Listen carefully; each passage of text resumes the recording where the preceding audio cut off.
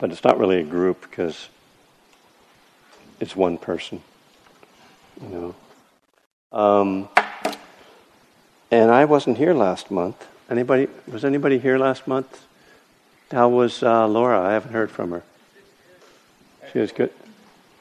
Excellent. Let's not go too far, okay?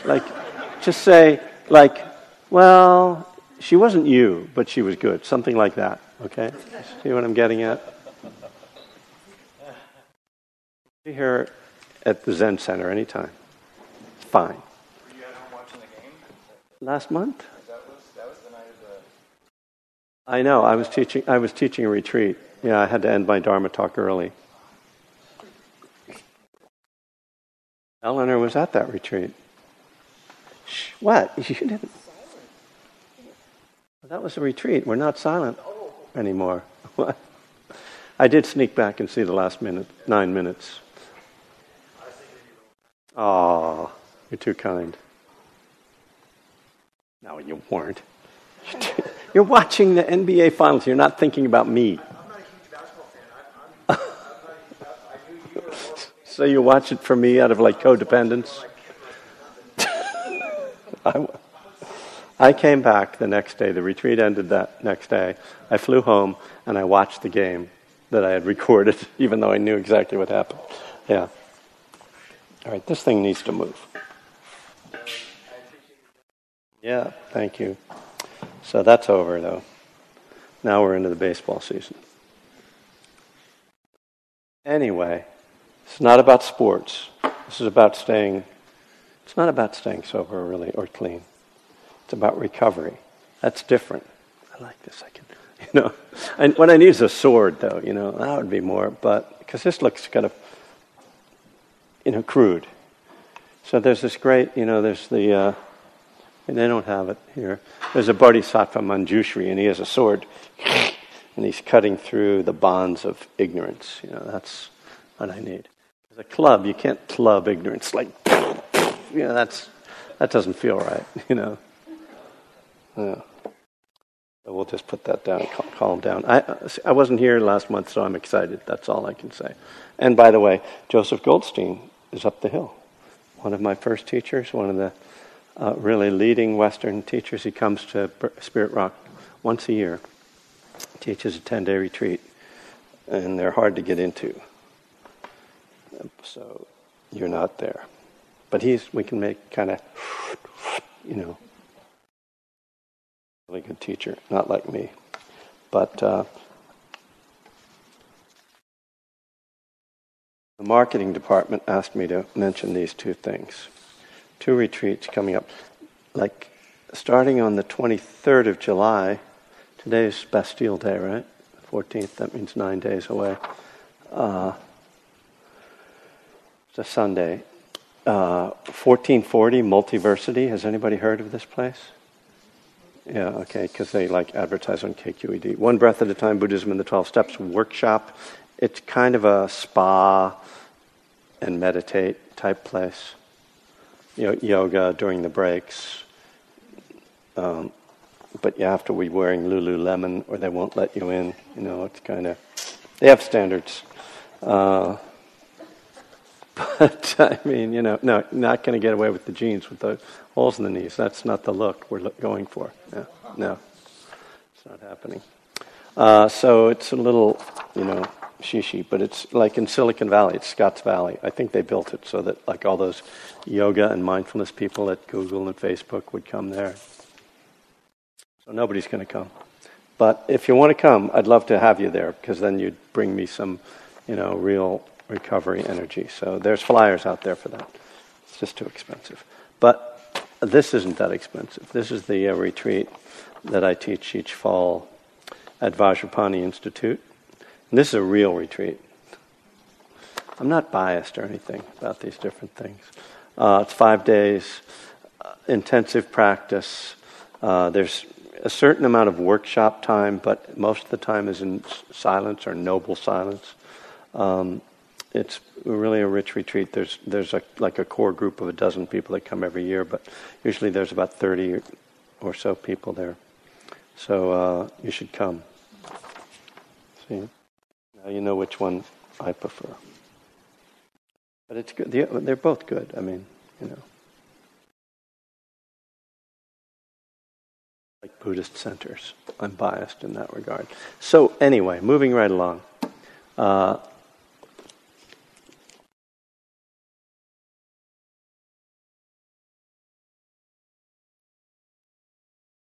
going to meditate very shortly.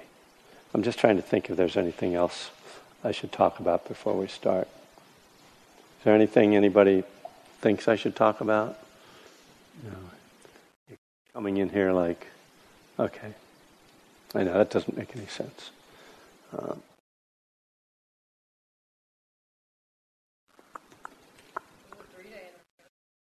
Oh, there is? Here. Oh. That you're doing. Oh.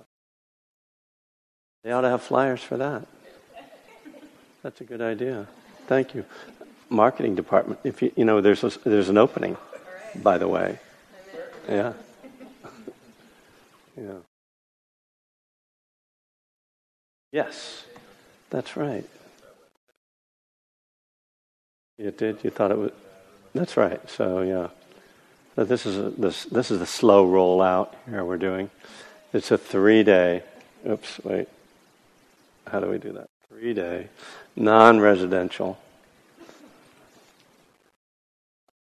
but not on the roof. No, where are those places? There's some rooms upstairs, and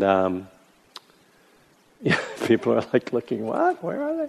If you go out in the hall, there's some stairs, and then you can go up and look at the room. They're just rooms, nothing special. And I think we're going through the workbook, right? I thought you were in the marketing department. Yes, the workbook. We're going to go through the workbook. Good. So we're really going to work the 12 steps. It's like 3 days intensive, 9 to 4, 9 to 5, something like that. Bring your own lunch. You can't stay here. Non-residential, no beds. That's good. I'm going to be in San Diego. Never mind. Look at my website is kevingriffin.net. It's got all my stuff. That's why it's so annoying, because I do a lot of different things, and then people are like, "Well, you need to advertise this, and you need to advertise that." And it's like there's too much, because you know how annoying it is to get all those emails from people who do all this crap. So what we're going to do is we're going to meditate for a while. Because if I tell you how long, then you're either going to be like, "Well, that's too long," or "That's not long enough," or you'll be watching your watch. So I'm not going to tell you how long, but you already know if you've been here before. So that's, if you haven't been here before, then how many people haven't been here before? Wow, look at that. See, I always think that's a bad sign, because it's like, why do I have to have new people every time? Because I must alienate people. They don't like me, and then they never come back. I know. Yeah. Yeah, no, I'm not going to come down on either side there.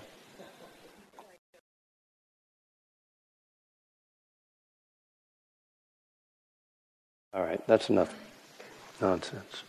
Forgive me. After we meditate, you'll have forgotten all this, so we'll start fresh.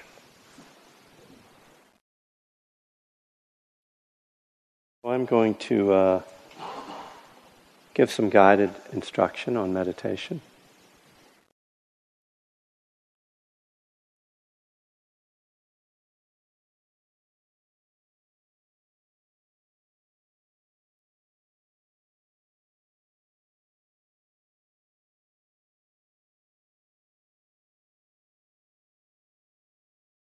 The beginning of practice is really just arriving in your body, arriving in the present moment.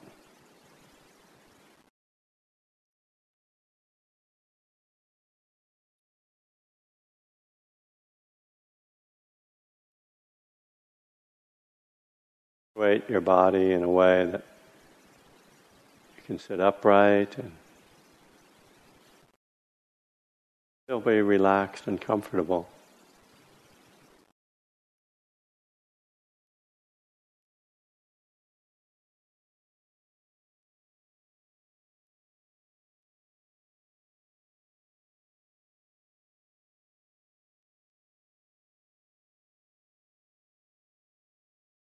Close your eyes or just lower your gaze.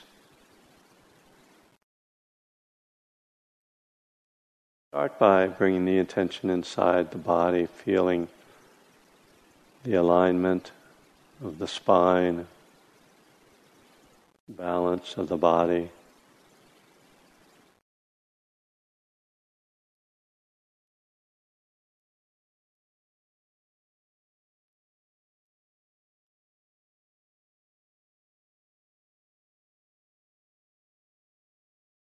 Relaxing the face, the jaw, the eyes, forehead. That sense of the mask falling away.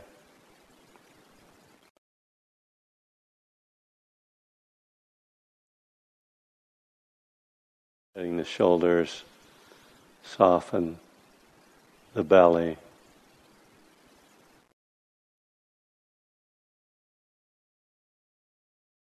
Feeling the arms and hands, any sensations.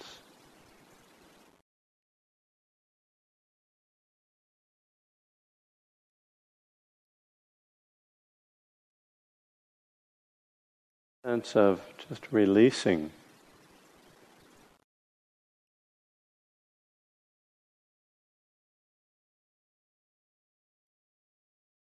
Settle in the body.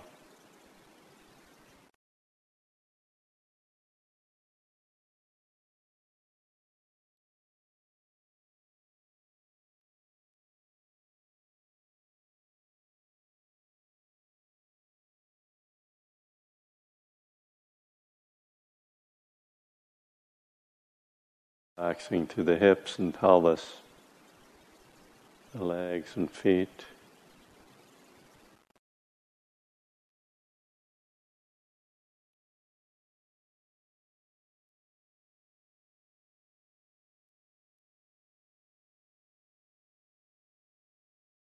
Even in this process of letting go,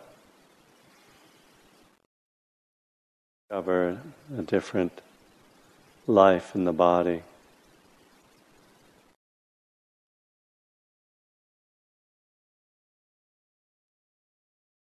Get a sense of an inner calm or an inner quiet, or aware of agitation, stress. Doesn't just disappear. Try to relax.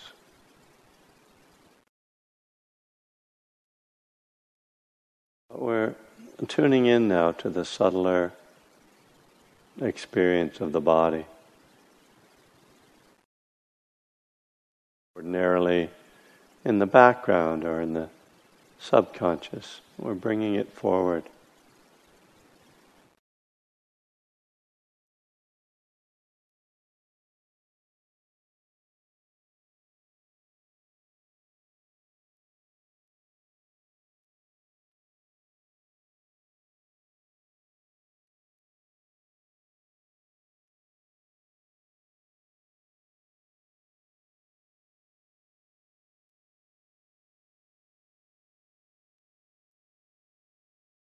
Awareness of the whole body, foundation aspect of this practice, something that we can return to regularly, whether in meditation or in our daily lives. Take to the life of the body.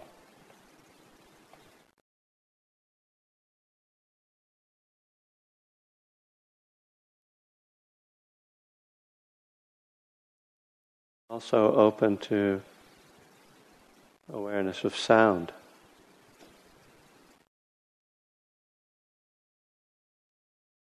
Quiet meditation hall.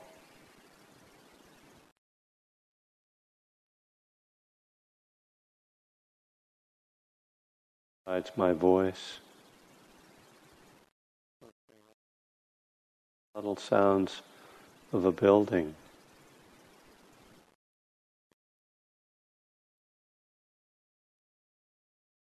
fellow meditator.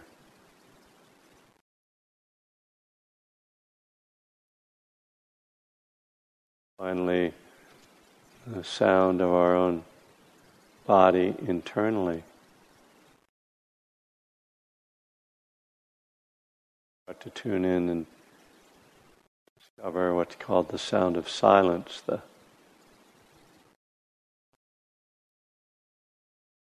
hum or white noise in the ears. Their perception that's ordinarily in the background, but that can be used just like awareness of the body as a connection to the present moment.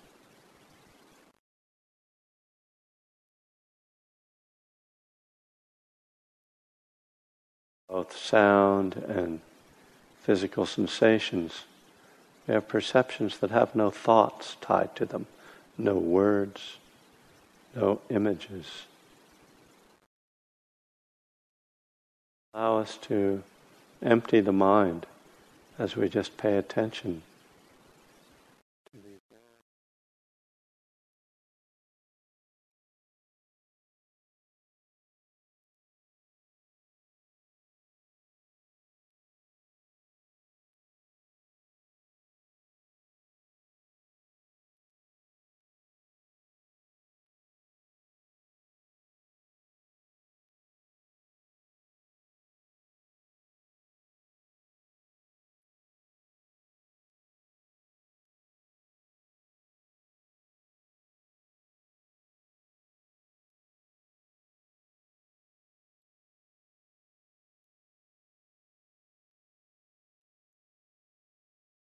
As part of this arriving, add in awareness of mood or emotion.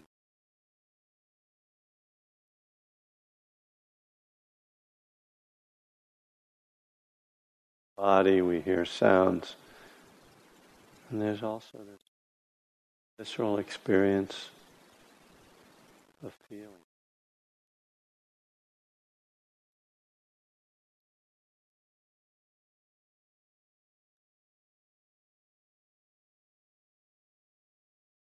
Other experience that's often in the background. In fact, for many of us, often something we want to avoid or suppress. Part of our mindfulness practice is opening to what's present for us emotionally. That might be something obvious, or it might be very subtle.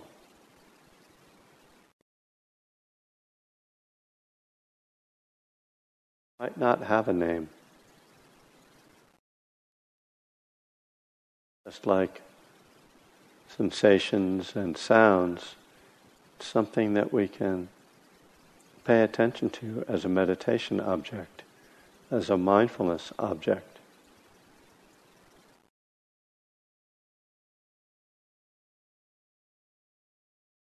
Again, no words attached. We often tell a story about what we feel.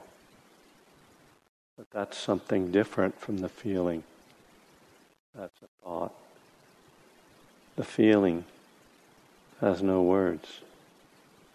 It's just felt.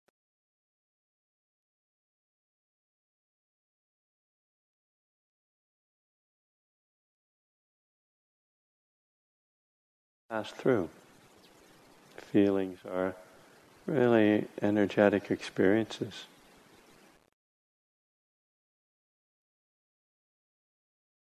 Static, they aren't solid any more than sounds or sensations.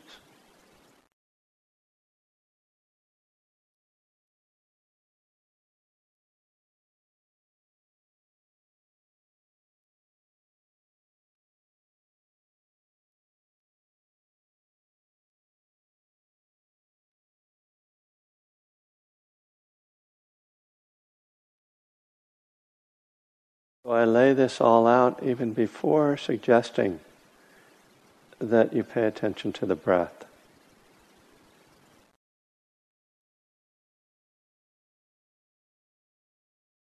Background of all that's going on. Helps us to keep a spacious, open mind, even as we start to take breath, thoughts.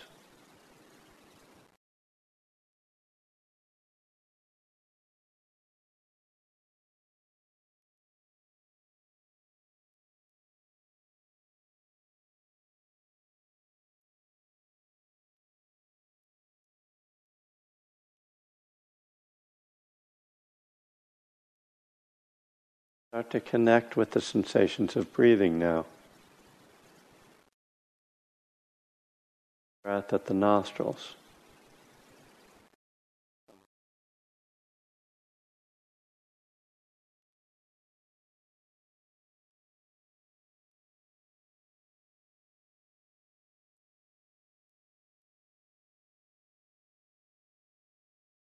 That's not workable for you.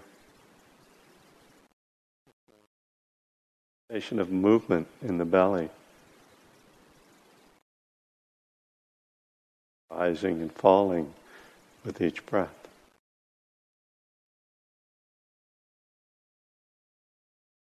Either of these places, either the tip of the nose or the belly, can be focal point, the concentration object.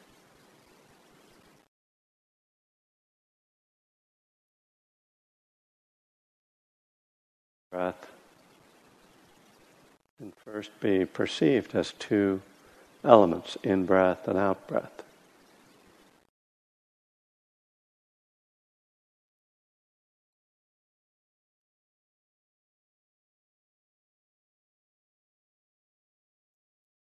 Although the sensations are subtle, when we contrast the in-breath from the out-breath, it becomes a little more clear what the breath feels like, what it is that we're trying to pay attention to.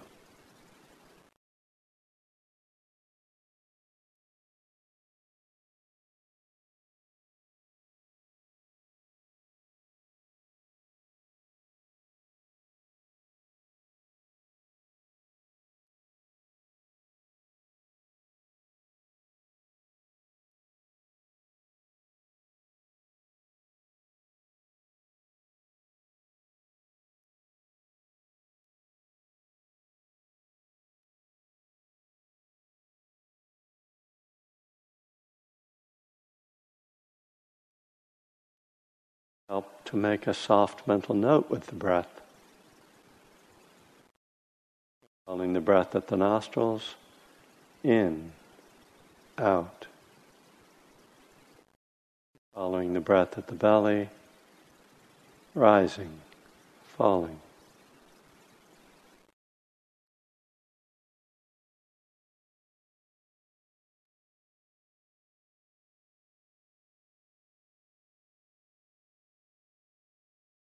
The noting just helps the mind to stay focused.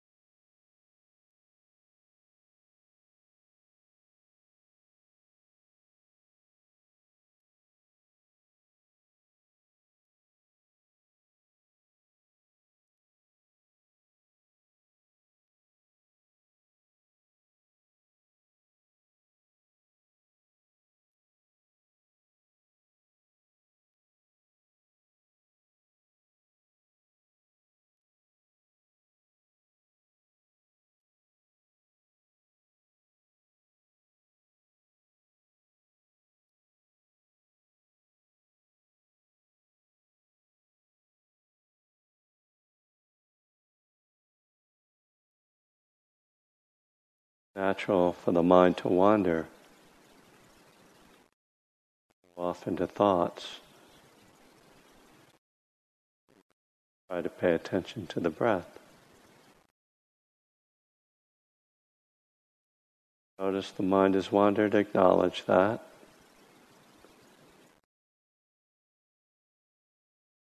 Notice where the mind is, what the thoughts are, and then gently come back to the breath.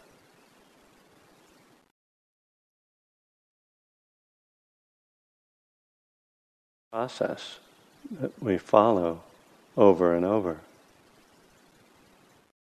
Thoughts arise, we're swept away. We notice, and we come back. Sometimes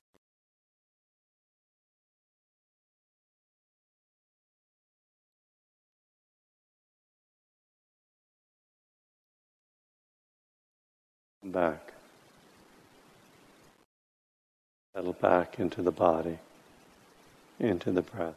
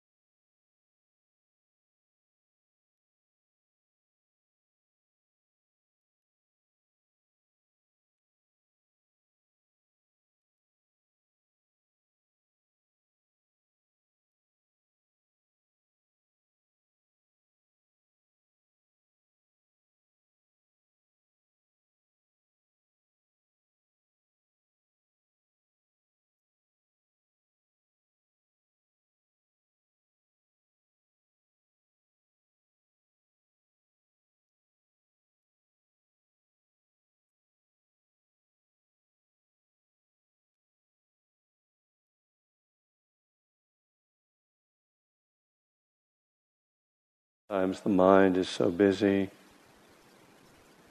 seems as though we can't stay with even one or two breaths.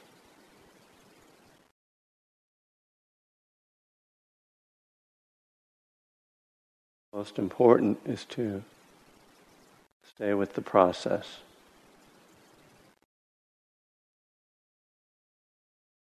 All our minds.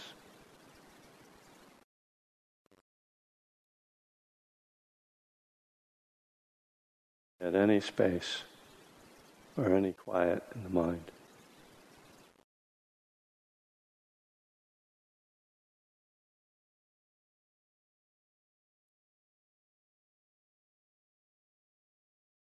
Struggling.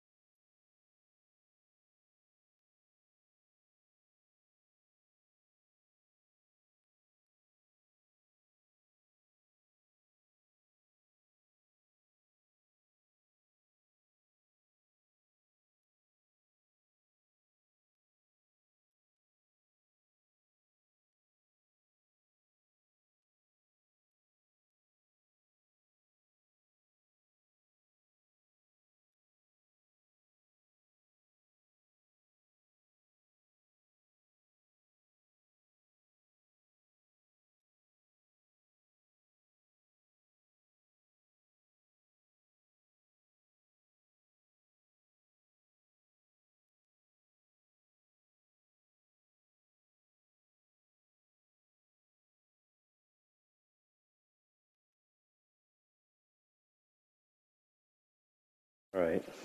That calmed me down. Try to get a grip. I apologize if I'm a little too silly in the beginning. I think I get a little nervous when I get up here, and I'm excited. But I also, so there's that. But there's also part of my,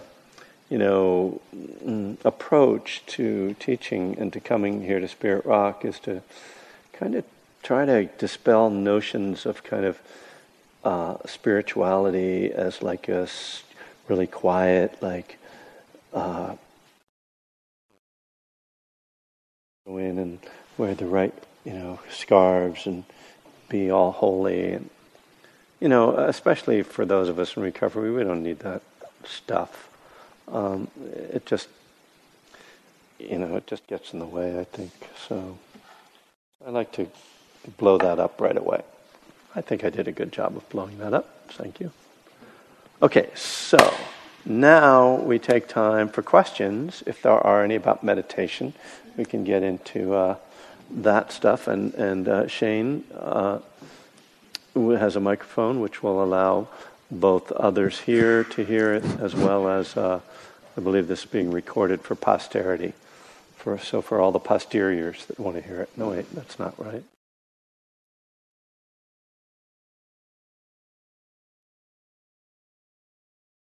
Although that was kind of funny.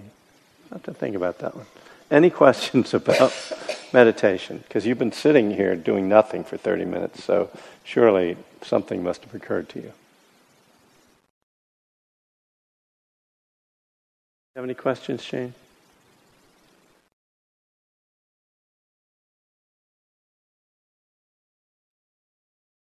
All right, well, I can talk. I will say that, the way I guide meditation isn't... Oh, there's somebody in the back with their hand up. We got a taker. Good. I hope are you one of the people I yelled at before? Pardon? Mean to them. You don't have to. Well, you can't. Okay, this might seem like a silly question. Oh, good. I'm just newly getting into meditating through my program. Good. And I'm really enjoying it. And I haven't had this experience until I came here. But is it normal to see things, like if you get deep into your meditation? See different things? So imagery that comes up? Mm-hmm. Is it? Well, yeah. One of the things I think about meditation is that if it happens, it's normal. I mean, but certainly, are you seeing specific things or just like abstract? No, specific things. So, okay. So, it's... as the mind gets a little quiet, it's like the subconscious opens up. We're not restraining it, we're not repressing it. So stuff just kind of can appear out of that. It might be stuff we recognize, or it might be stuff we don't. Well, I don't mind sharing what it was. Okay, go ahead. Why not? Well, at first it was just like eyes, and then it was a wolf face. Uh-huh. And then the next thing was just a really long hallway with a door at the end of it. A door? A what? A door, like at the very end, and it just was super long. Uh-huh. So, yeah, I mean, it's just like any other thought. I mean, really, thoughts can take a visual form. Thoughts aren't always just words. So, in meditation, the thing is to not get too fascinated by anything that comes up, whether it's a thought or an image or a feeling or anything else, an idea. It's all just the workings of the mind. And the practice of mindfulness isn't about figuring it out. It's just observing it, seeing how it just shows up uninvited, it disappears, and then the next thing happens. So the important thing is, as I say, is to not kind of get caught up in like, oh, what's that? And what does that mean? Or, is this symbolic? Is that my spirit animal, coming to visit? What's the message?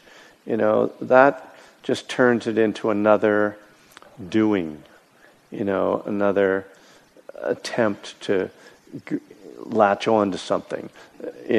Whether it's spiritual or material, there's clinging that happens. And all of that, clinging on any level, is really an obstruction from just being present and from just the freedom that comes from letting go. Yeah. Thank you for saying that, because I do tend to overanalyze things. So that was helpful. Thank you. Good.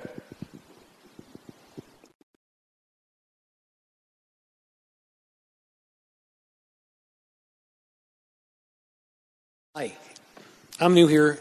Welcome. Thank you. So my question is, what am I attempting to do while I? What am I attempting?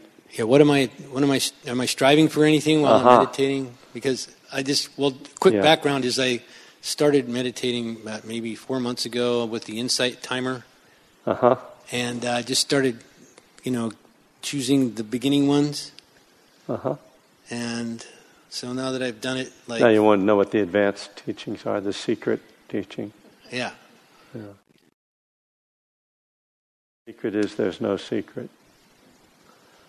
That's a really good question. What's the goal? I think it is a little bit disingenuous to say, oh, there's no goal. But if you are setting out to achieve some goal, that's definitely not the goal. That's going to get in the way of the goal. So the paradox of meditation is that what we're trying to really learn to do, primarily what the starting skill, if you will, is to learn how to let go, and to let go of thoughts especially. But also to, and so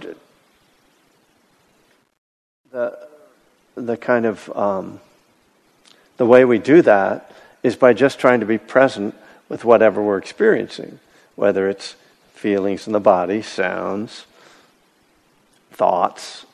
Just observe, right?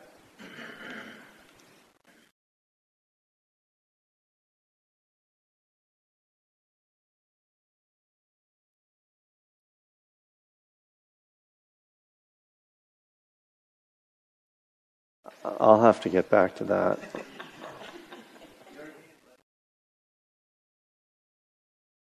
Okay, that's great. Thanks, Shane.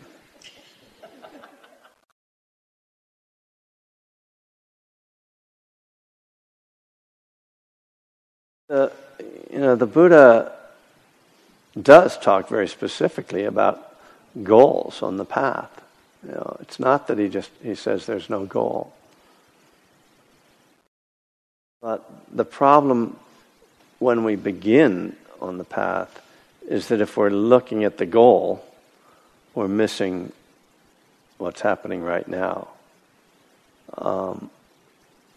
So, if you're using your Google Maps, it doesn't, when you go, okay, I want to go to LA, and I'm in Woodacre, put it in, it doesn't show you LA. It shows you Sir Francis Drake, and then it tells you the next thing you're going to get to is the 101 South. That's all it tells you, and that's all you need to know. It does tell you like how long it's supposed to get there, but let's not take this analogy too far. The point is, we just kind of like do what's in front of us now. Because if you look at what the Buddha talks about as the goal, it's really the same thing. It's the same thing as where you begin.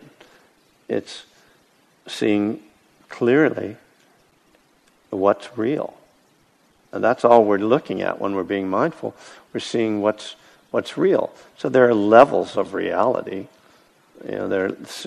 From a Buddhist perspective, the Dharma is very deep. To see that, okay, I'm attached to my car, my house, and my kid.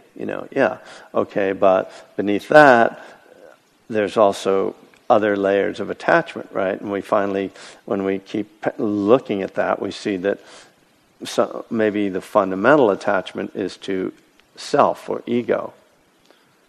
So the practice is the same if we're paying attention to my attachment to my car or my attachment to my ego. It's seeing how suffering arises through that clinging, and that if I let it go, there's freedom. According to the teachings, there is this possibility of a kind of ultimate letting go, nirvana, awakening. And you could say that's the goal. That's they say at the end of the path. But we don't. Most of us aren't really in a place where we have to worry about that. So what I like about that is that all I have to do is take care of right now, and trust in a process, which is actually what the 12 steps say. We turn our will and our lives over to the care of the Dharma or the practice or the truth. We don't it's the same thing with the 12 steps. Like, what's the goal of the 12 steps? Well, there's the starting point is getting clean, getting sober. Is there some end point? Just continuing to do that, right? And letting the layers unfold. And the same thing happens naturally with meditation. Things will unfold. But, you don't get to control it or even... you can work with, okay, I want to work on this, or I want to develop more concentration, or I want to work to open my heart more, or develop more understanding of impermanence or something. You can kind of point yourself along the path, but you really just don't control how it unfolds. So there is this whole faith element to it, and the letting go element, that you just step in and you keep showing up and you keep doing the next thing. Yeah, thanks for asking the question. It's a good question.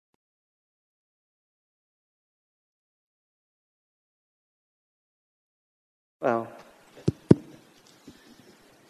hi, thanks.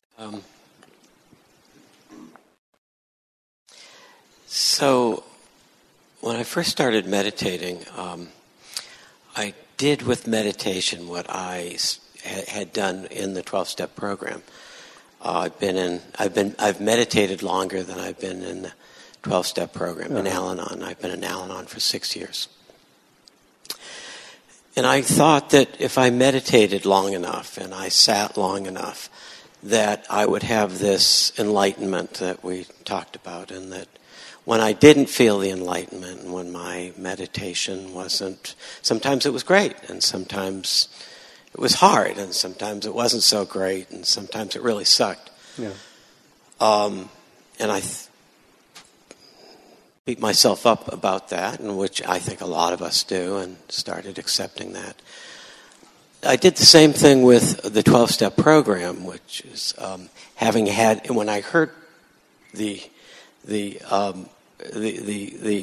12th step and worked on the 12th step, having had a spiritual awakening, I thought, well, I'm going to have a spiritual awakening.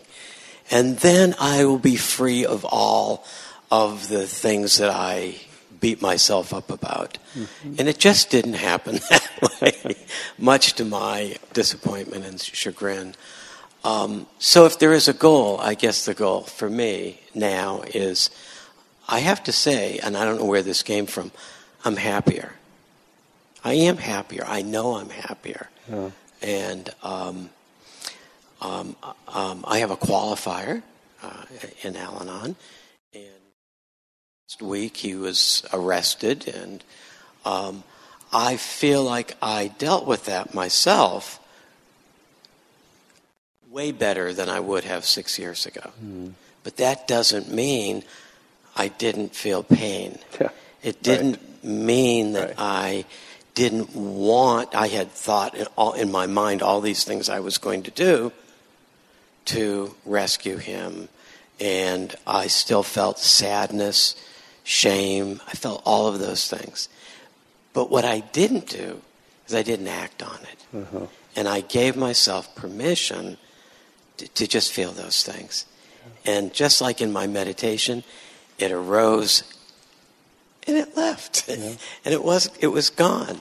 And so I guess if there, like I say, if there's a goal, I'm not all over the place. I just realize that, my mind does these things. I think these things. I feel these things. And that's like, okay. Thank I you. think. Yeah, of course it is.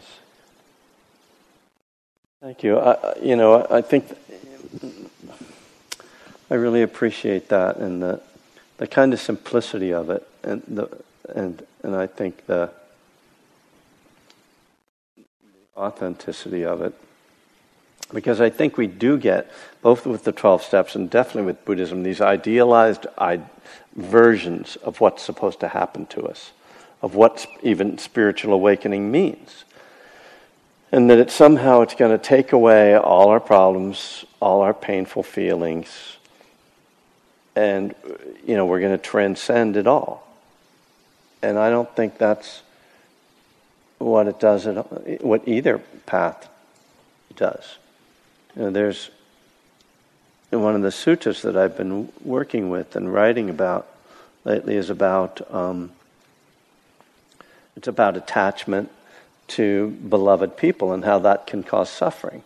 And the beginning of the sutta, this man comes to the Buddha and his son has died, and the guy is completely out of his mind. And the Buddha says, "You're completely out of your mind. Calm down. Like, get a grip. Everything is impermanent. This is natural. This is the way life is. People, our loved ones die, and it's painful. And you need to see that truth and accept that." And the guy refuses to accept it. He goes off, but the Buddha gives this teaching that suffering is born from those who are dear. Suffering arises from those we love. And it's a very counterintuitive and even kind of countercultural idea.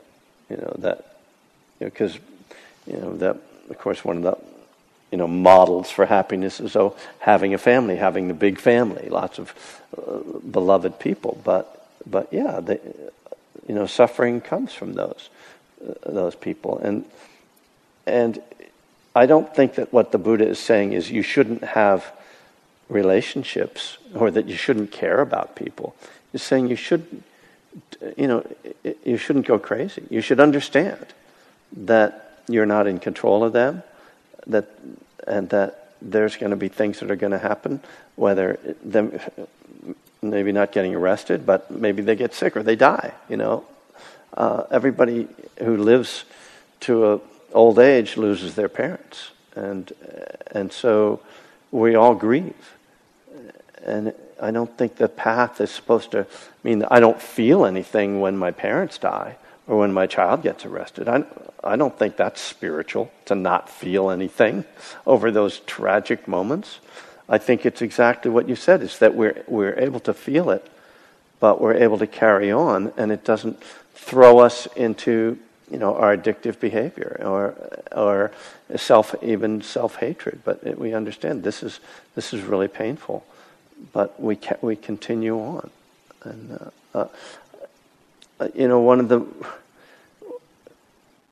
when I work in treatment centers, sometimes one of the things I say is that it's not so important whether I call myself an alcoholic or not. The thing that's important to me is that when I was drinking and using, I had problems, and I couldn't deal with them. Well, after I stopped drinking and using, I still had problems, but I became able to deal with them. And today, 32 years later, I have problems. They're different problems, but I have problems, and I'm able to deal with them.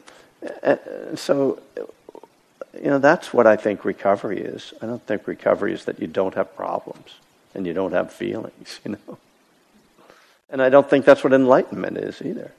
I don't think that's what spiritual awakening is.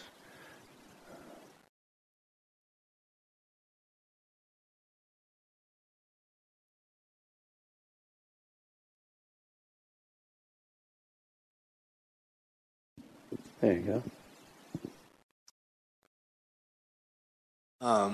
This is my first time here. And it was really awesome. I really like that. Oh, good. I feel really good right now. When I go into deep meditation, I go right into a lot of affirmations, kind of naturally. Is that something you got taught to do? I don't know. I always have been into affirmations and saying them, but recently I've been reading some books and things that have affirmations in them, and I've kind of naturally just implied them into my life, and I see myself saying them all the time, and especially when I go into meditation. So I don't really know much about affirmations. I just wanted maybe to... I'm the wrong person to ask that, because I'm very negative. I'm more into negations. But what do you? Shouldn't take. I wanted to ask him another question, but you can speak loud. Are there specific ones that you use? I'd like to hear them. Maybe we can all use them. One is, I am whole, perfect, strong, powerful, loving, healthy, harmonious, and happy. Wow, how do you remember all that? I've memorized you're young, it. Yeah.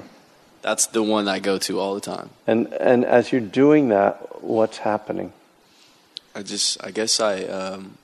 seems like I'm putting that into my thought and into my... Are you thinking about the words? Yeah. Are you doing it slowly? Mm-hmm. And the words are kind of going through, and you're kind of reflecting on their meaning. Exactly. And taking them in and feeling them. That's great. Mm-hmm. And that's, that I would call that. It's an affirmation. It's also kind of, a contemplation. It's a kind of meditation. So, meditation in the English language actually doesn't mean what it means in Buddhism. Meditation in English means thinking deeply about something, reflecting on something. And so that's more like, Western meditation, we could call it, Are you in a 12-step program? Yeah, I do. So, practice 12 have you ever read the 11th step in Bill Wilson? So he tells you, he has the St. Francis prayer. So it's very much like that, right? It's some words that we're meant to reflect on and take in. So, as you do that, the key is that being present with it, not doing it in a rote way, but also not getting caught up in an idea that if you do this, some magical thing is going to happen, right? But rather just reflecting and letting those ideas be inside you and kind of to cultivate those qualities and that sense of feeling in that way. At a certain point, I would say, if you get settled, to just kind of let the words fall away and just sit with your breath. But you don't have to. There's something else that happens when we let go of thinking. It's another...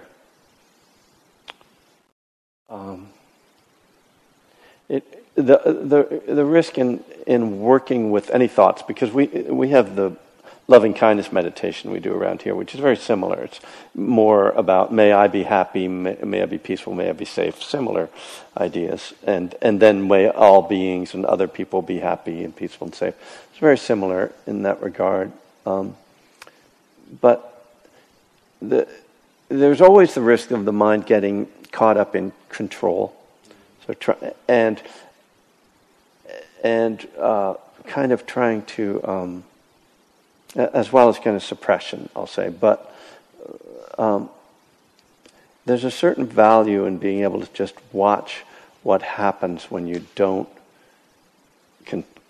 impose a lot of control on the mind, and you just kind of let things come through, because that's going to happen anyway in your regular life, right? Because our minds just kind of do that. So one of the trainings we do in meditation is that we start to notice what our minds do. We like pay a little extra attention to it, so that when we're out there in the world and the mind flips into that, we can kind of recognize that, like, oh, well, there's that story that I tell myself, and I've noticed that before. I need to let that go and just be here. So that kind of work, as well as just being able to arrive and be present for something, like someone speaking or someone connecting with you, that just being able to drop everything and not kind of have this background that you're saying stuff to yourself. That's the training that comes with mindfulness of the breath. But, it sounds like what you're doing is very helpful, so appreciate hearing about it. Let's take a little break. We'll take about a 7-minute break, and then I'm going to talk some about step 7 tonight. There are some books around. My workbook, as well as my other books, are available. Where'd my workbooks go?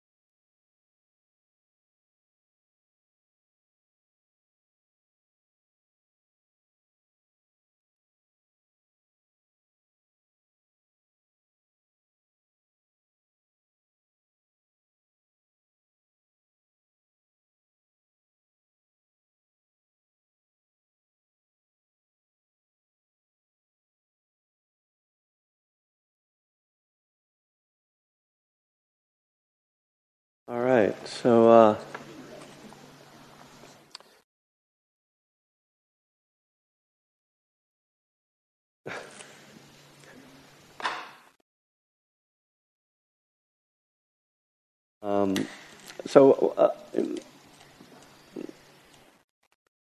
one way or another, I often reference one of the steps, one of the 12 steps during these talks, and often use what we call the step of the month. July, that would be step 7. And I'll recite it in a moment, but I see step 6 and 7. Step 6 and 7 are kind of a pair, go together. Step 6 says we were entirely ready to have God remove all these defects of character, referring to the defects of character that were revealed in the inventory in steps 4 and 5. And then step 7 says we humbly asked him to remove our shortcomings. And first of all, these 2 steps, and particularly step 7, are probably the most biblical in their kind of language. And so they definitely need a little bit of translation to make it into the meditation hall and to let the Buddha hear them. I don't want him to get upset.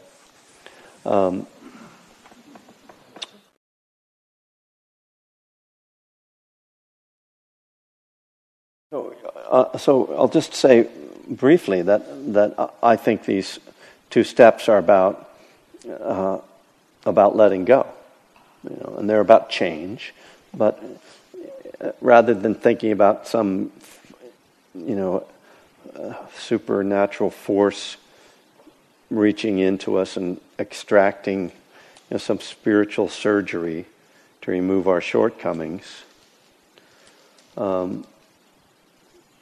it's really about the potential for transformation that happens on a spiritual path, and that then becomes an interesting question to me, at least.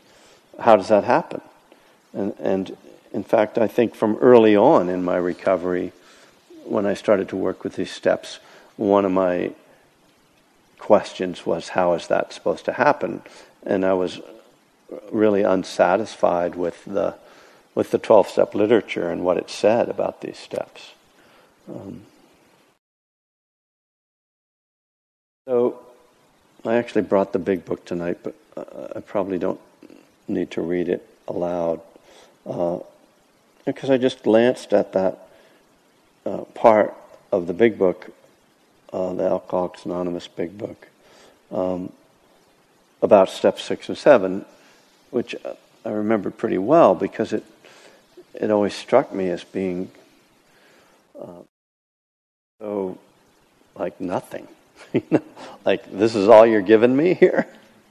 But what I think is important about it, or at least one of the things that I think it can be useful about thinking about this process of these 2, of steps 6 and 7, and I do kind of want to talk about them both, is that it says, after having shared our inventory with, typically it would be with a sponsor or whoever we've shared it with, that we go home and take some time to reflect on, have we done all the previous steps fully before we take step 6 and 7.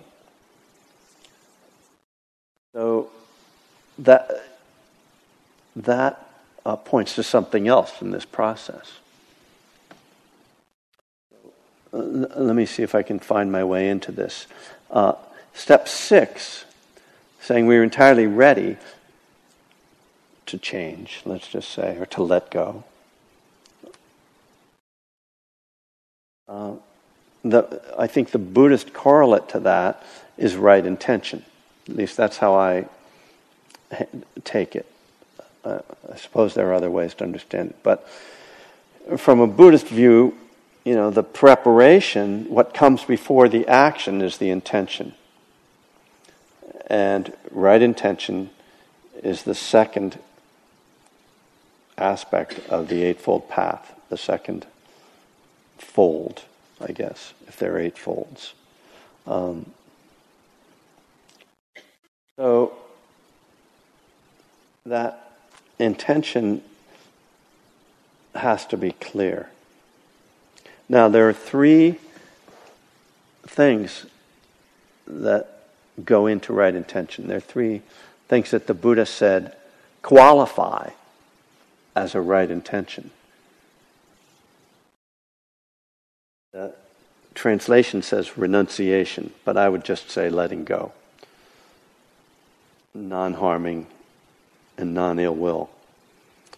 To put it in more straightforward language, I would say letting go, loving kindness, and compassion are the 3 motivations that are considered skillful motivations, skillful intentions. So, letting go, let's just start with that, because that seems to be kind of since that's what we're working on here.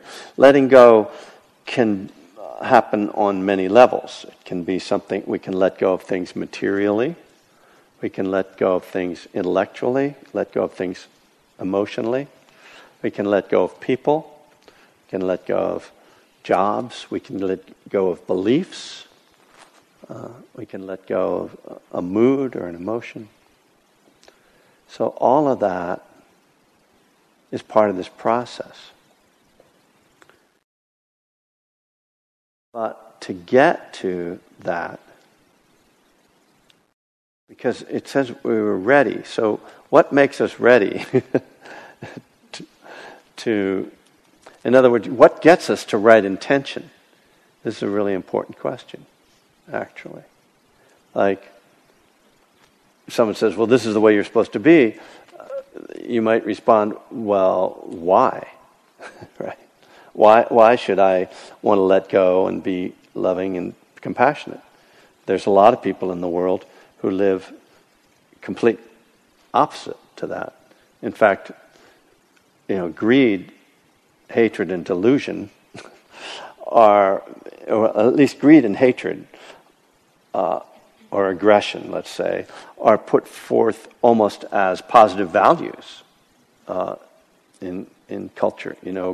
Going to war, or going after what you want, demanding what you want, acquiring, building up. These are all things that many people believe are what we should be doing.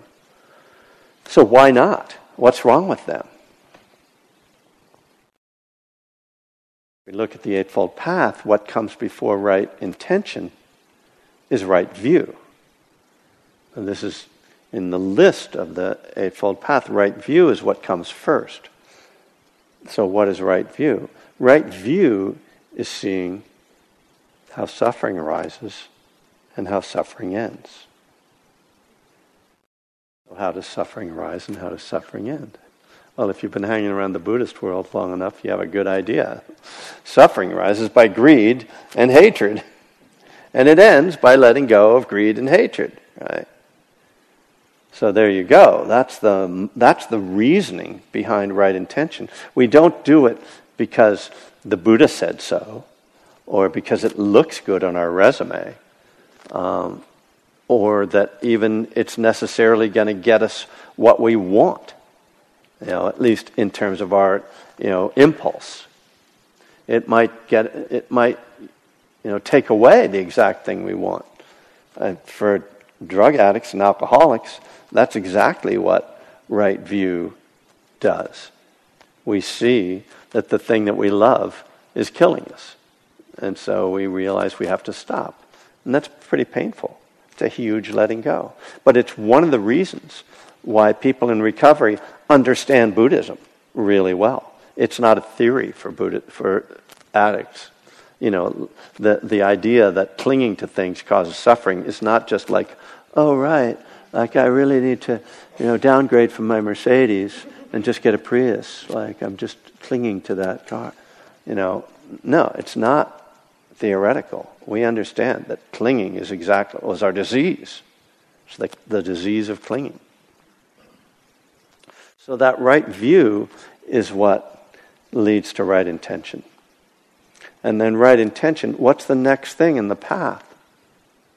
The next thing on the Eightfold Path are the 3 forms of acting, the spiritual actions, following the 5 precepts called right action, practicing right speech, practicing right livelihood. What we're doing now, because the other aspect of what right view says when it says suffering is caused by clinging and freedom is caused by letting go, is that there's a thing called cause and effect, called the law of karma. And that if you act in certain ways, you're going to get certain types of results. And there are 3 forms of karma. I hope I'm glad somebody's taking notes here. That's very good. This is being recorded too if you want to listen to this again on Dharma Seed. The 3 forms of karma. We know this, but I'm just reminding you. The 3 forms of karma are karma of thinking, the karma of speaking, the karma of acting. And that's what the Eightfold Path is training us in. It's showing us how karma works with right view. It's telling us we need to set our intention to act skillfully to create positive karma. And then here are the ways that we do that. Right action, which is not to kill, not to steal, not to harm with our sexuality, not to harm with speech, not to use intoxicants. Positive action. Right speech, to not lie, to not harm people with our speech. Right livelihood, to work towards happiness, freedom, the end of suffering for people. So that's the form of karma that's action. And it's also the form of karma that's speech. Then the last 3 elements of the Eightfold Path are the parts that are training the karma of mind, the karma of thought. So those are the meditative parts, right? So meditation is often called mind training. When the Buddha teaches the removal of distracting thoughts, one of his famous suttas, at the end of it he says that if you practice in this way, you'll become the master of the courses of thought. He doesn't say you won't think anymore. Because a lot of times people get this idea, meditating is like, I just need to stop thinking. Like, that would just make you stupid. Like, that's not that helpful, that you can't think. You want to think, but you want to think wisely. So the master of the courses of thought is someone who only thinks things intentionally, skillfully, usefully. So the mind training, right effort, right mindfulness, right concentration, trains the mind to create positive karma in the mind. So that's what step 7 is. It's acting on that right intention. It's doing the things that bring about change. It's living in harmony with the law of karma. The 12 steps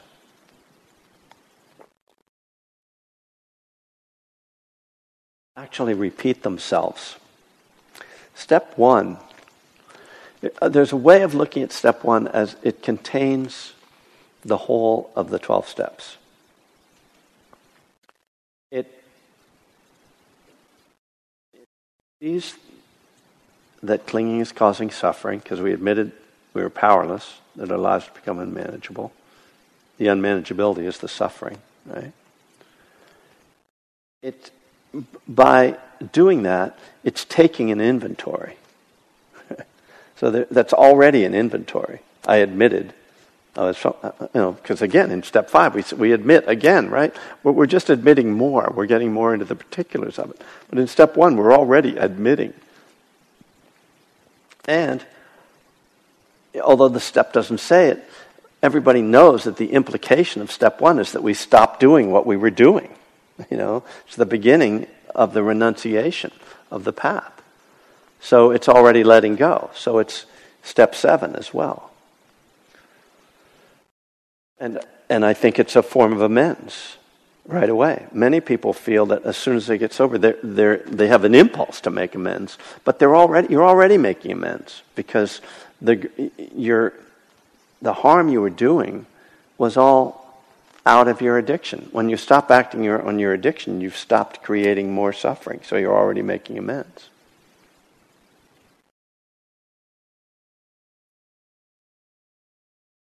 Of course, I left out step 3, but I think that when we say we're powerless over alcohol, that our lives have become unmanageable, there's an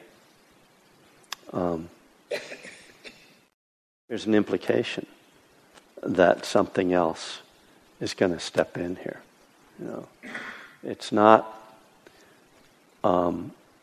abandoning ourselves to the winds. It's saying this way of living just simply doesn't work. And so the implication is there must be another way.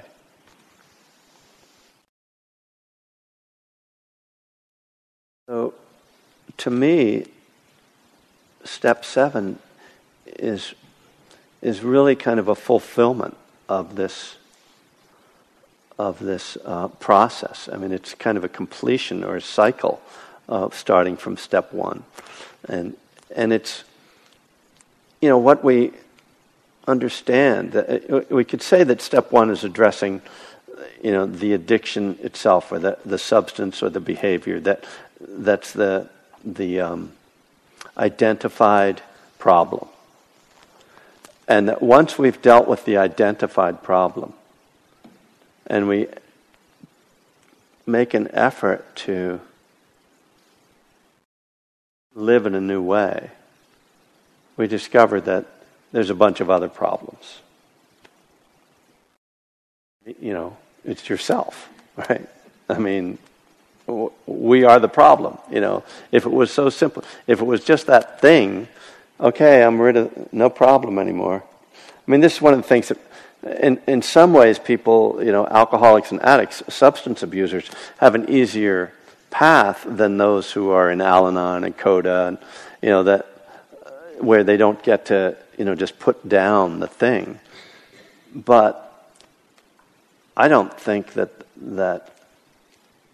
the actual problem is any more solved for the addict or alcoholic than it is for the codependent or the Al-Anon or anyone else whose problem isn't just a substance. That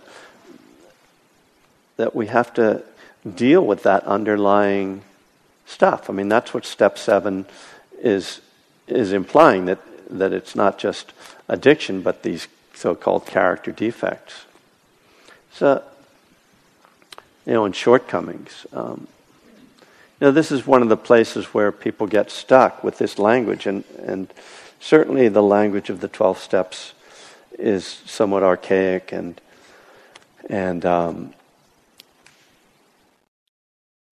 as I say, biblical, and not always useful. This is why I think it's so important for us to, step back and look at the steps as a process, rather than try to pick apart the particular words as, in an originalist way, as the Supreme Court justices will say.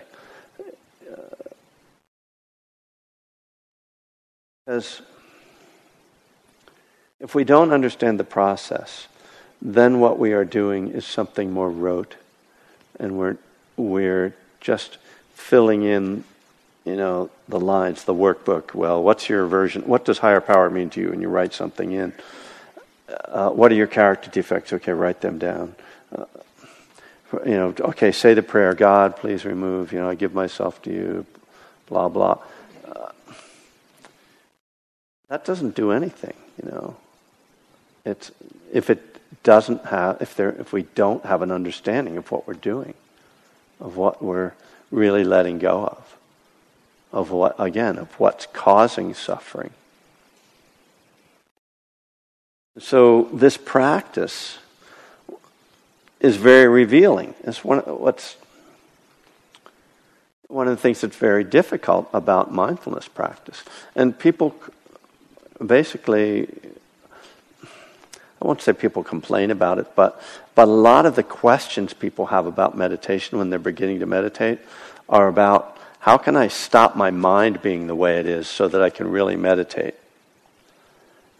And that's like a misunderstanding of what we're doing.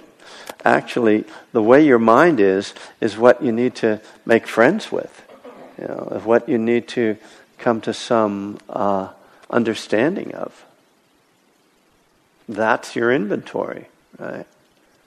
Those are your shortcomings. Those are the habits of mind that are creating karma.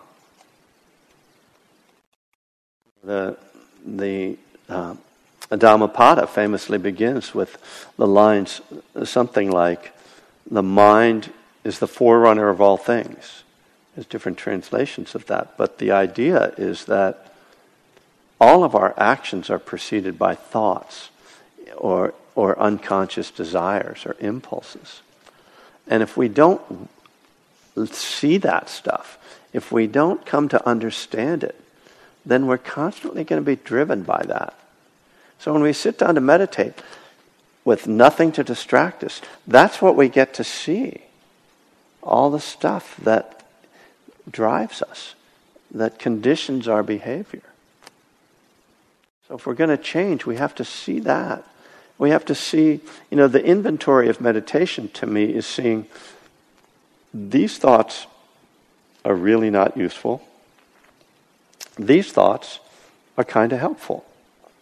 These thoughts are real delusions. What is true? To try to come to some understanding. This is why cognitive therapists have taken to mindfulness and created mindfulness-based cognitive therapy, because looking at your thoughts and questioning them is very revealing. And again, that's why it's sort of ironic that when people start to meditate, they say, how can I stop these thoughts? Nobody seems to like their own thoughts. Very few people come in and go, how can I get more thoughts? These are great. I love these. They're so fun. And you can suppress your thoughts for short periods of time. And that can feel really good.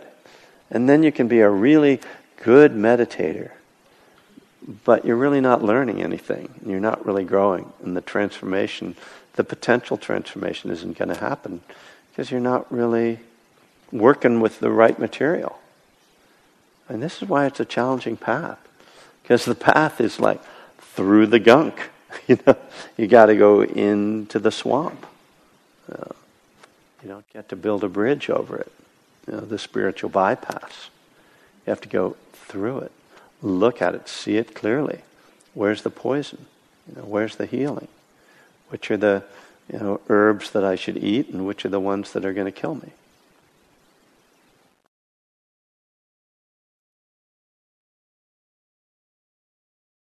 So I think I'll just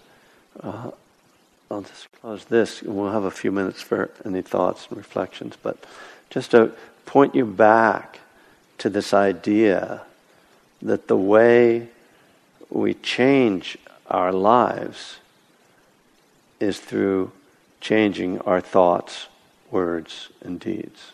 That from a Buddhist viewpoint, that's how it happens. So as you think about this step, you look at what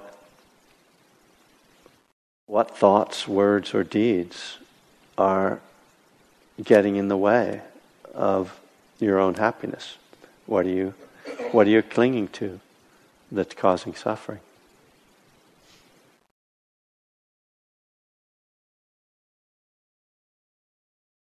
Are there any thoughts or questions or corrections, reflections? Be happy to hear them.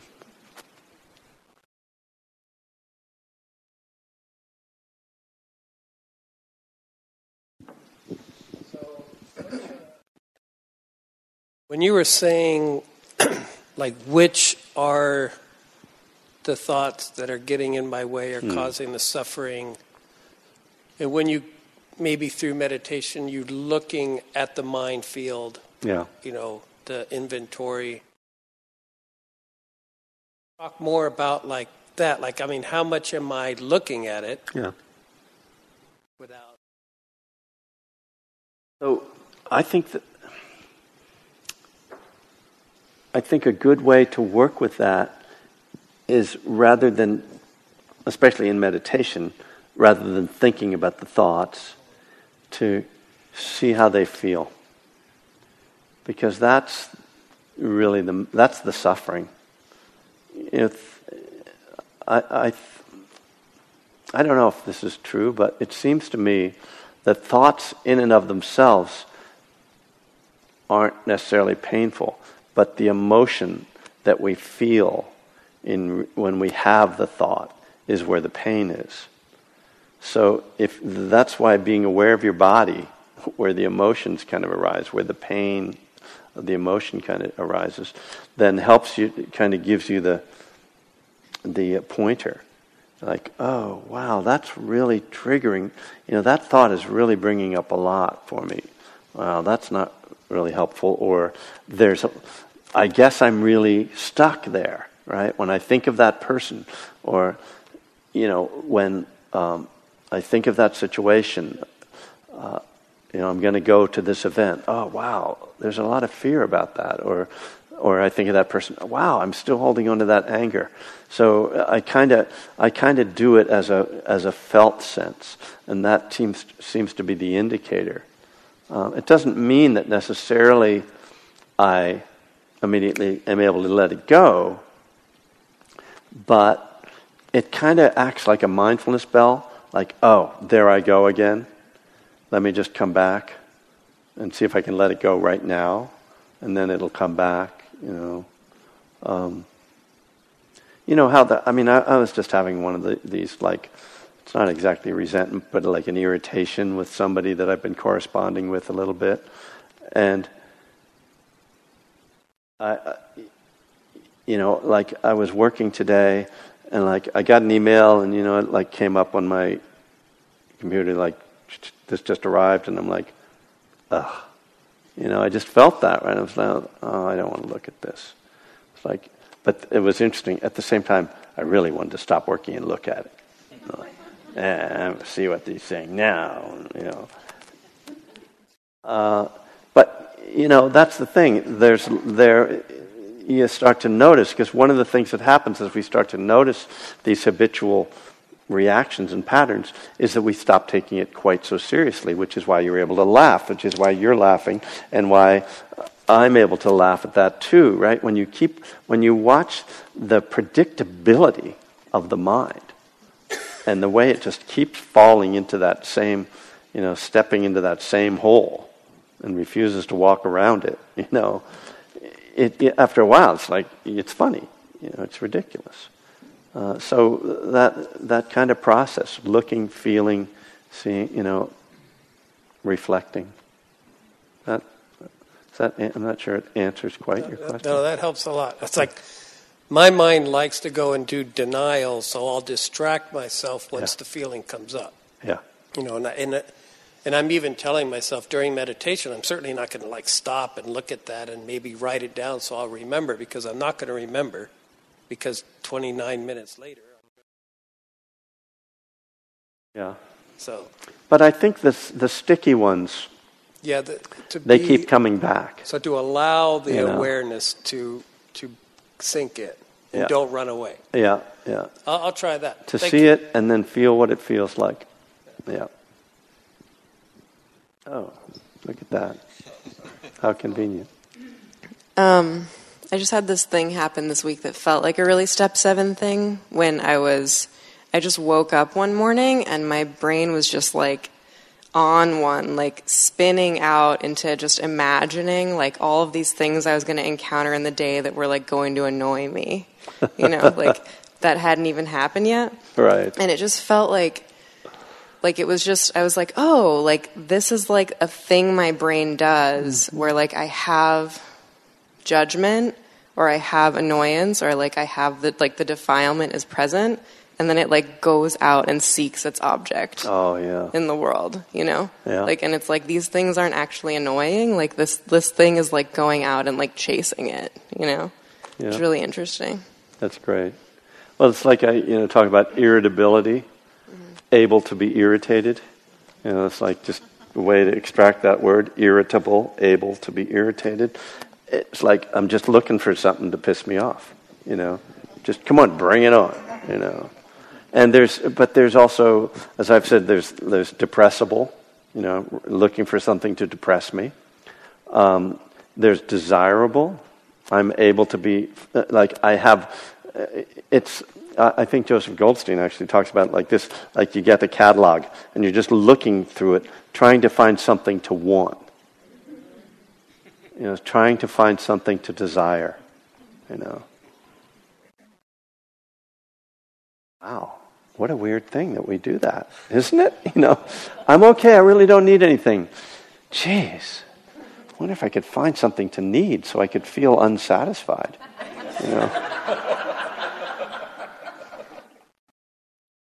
Well, the thing is that desire, it's more than that, right? There's a chemical thing that happens with desire that is stimulating, and it's somewhat addictive. It's that gambling thing. It's that the study that shows. I love studies that show that the moment of the greatest amount of pleasure is right before you get the thing you want. Right? It's like just when you hit, or I guess I'm just about to click buy. I'm gonna get it, yay! Not when you get it. Like, oh, I got it. All right, fine. Now I need something else to want. We're addicted to desire. There was a hand up back there.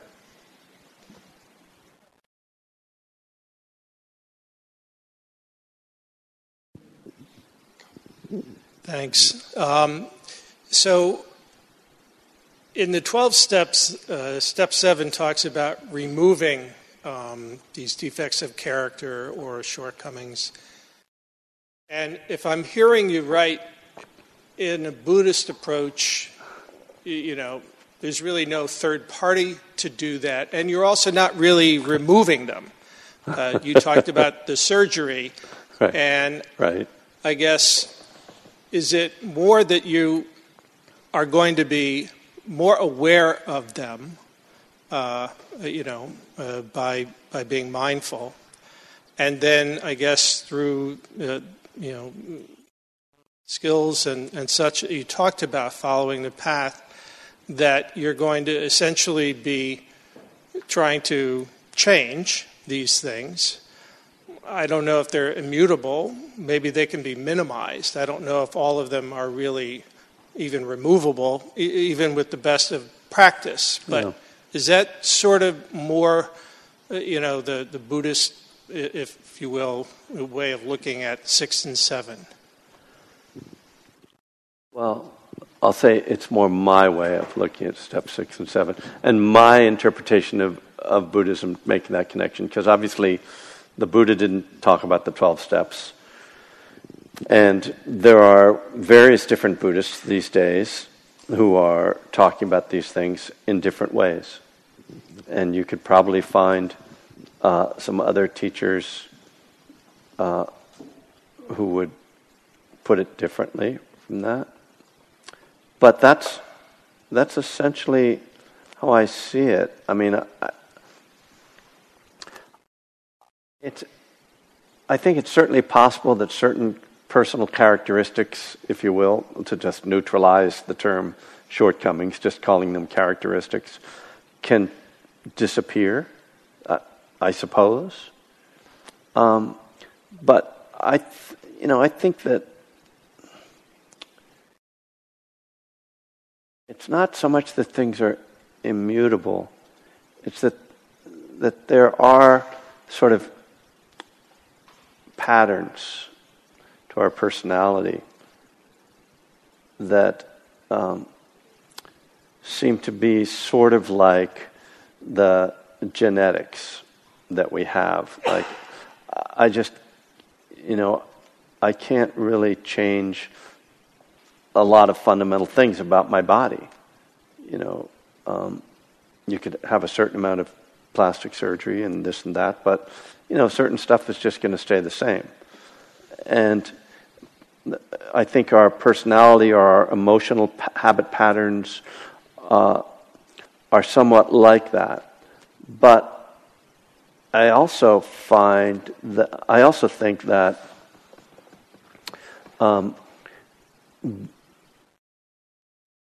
that it's not so much that something gets removed, but that it can change the way it manifests, so that, for instance, like someone who's really critical could become a critic. Somebody who's very analytical and uses that in a positive way, rather than going around and complaining about everything, they might become very thoughtful and penetrating in their insight, so that they are doing service with that habit pattern of their mind. I sort of came to this understanding through reflecting on my own tendency to, be kind of a dreamer. And I realized that was also the aspect of my personality that's creative and that's gotten me writing music and books. So that it's the same characteristic, but it can manifest in different ways. And so I think that's one of the aspects of recovery, that we manifest our characteristics in more positive ways. It's not that we become different people, it's just that we manifest in very different ways. That makes more sense to me than, I'm just not going to, I don't have a temper anymore, or I don't get depressed anymore, whatever. But those things aren't running the show in the same way. Yeah.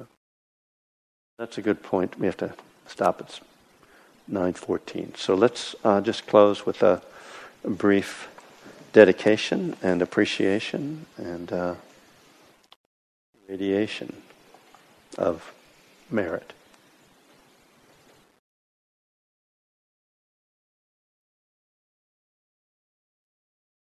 Take a moment to appreciate that we have this community,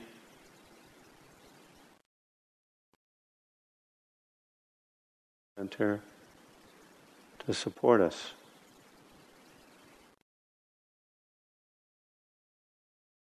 We are the recipients of many people's gifts, work of many people. Back to the Buddha.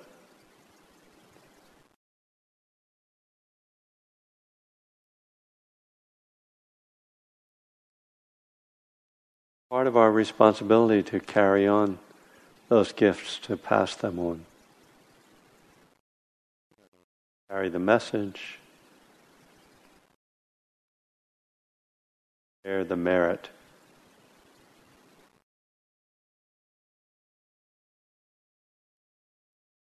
Spirit, we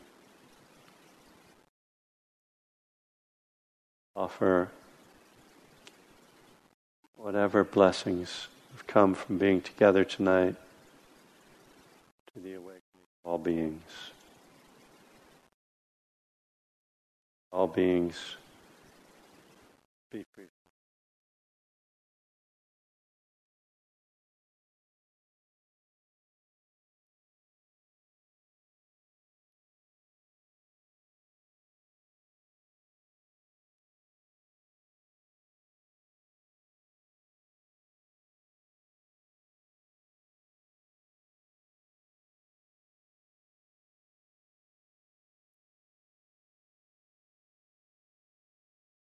Back here in August. So I hope to see you then. And if you're interested in any of the retreats, please take a flyer.